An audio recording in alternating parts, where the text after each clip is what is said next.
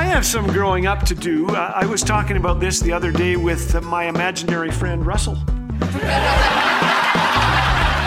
Thanks for joining us today. You're listening to Laugh Again with Phil Callaway. Have you ever said something you wish you could take back? I have. The trouble is, it sometimes gets published for the world to see.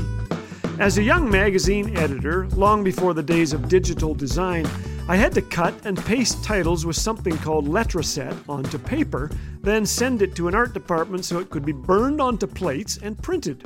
Thankfully, we had electricity back then, but it was tedious work.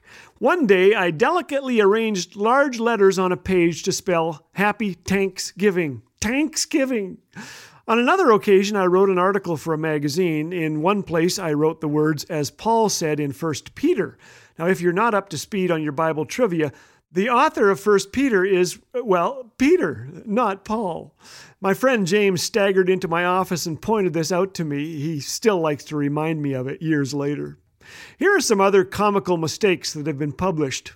One headline read, "Students cook and serve grandparents." I don't see myself ordering that dish anytime soon.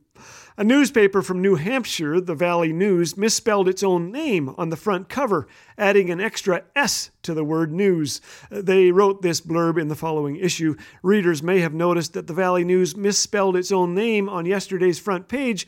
Given that we routinely call on other institutions to hold themselves accountable for mistakes, let us say for the record, we sure feel silly. A writer for the National Review penned this apology. I misspoke this evening on the special report panel. I suggested that Godzilla was less destructive than King Kong, and everyone knows that it's the other way around. I apologize for any offense to the Kong family or to Godzilla's fans or victims. Slate magazine issued this correction in a March 2 blog post. Tory Bosch misspelled the science fiction award won by writer Bruce Sterling. It is, of course, the Hugo Award, not the Huge Award. Several years ago, the folks at CNN.com accidentally published premature obituaries for a number of famous figures. The supposedly deceased included Vice President Dick Cheney, Fidel Castro, the Pope, and Gerald Ford, all of whom were very much alive at the time. These pre-bituaries were yanked, but not before they began circling around the world on the internet. By the way, take advice from insects. Don't get caught up too much in anything called a web. But the damage was done. Imagine receiving the news of your death on your computer screen. You know, this isn't the first time that this has happened. 2,000 years ago, another premature obituary hit the press in the Jerusalem Times. It was the talk of the town, of course, and the ripples went out across Judea. For 3 days, some mourned, others rejoiced. For some, life went back to normal. According to the paper, another false Messiah, Jesus Christ, was dead and would soon be forgotten. But we know the rest of the story, don't we?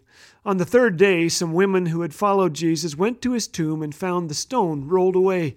I love the irony. The first witnesses to the resurrection were these dear women who couldn't even testify in court at that time. "Why do you seek the living among the dead?" they were asked. "He is not here. He has risen." What a moment. Because he lives, so do we. Because he lives, we can face the future with joy and hopeful expectation. Because he lives, we will live with him forever. He is risen, my friend. There is no better news in all the world.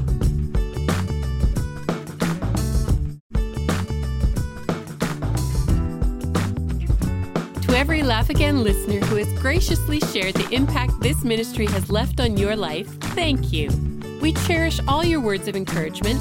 Like Dave, who recently wrote, "Your videos have really helped to encourage me in a difficult season of my walk with the Lord." To share your experience or support Laugh Again with a financial gift, visit laughagain.org. Laugh Again, truth bringing laughter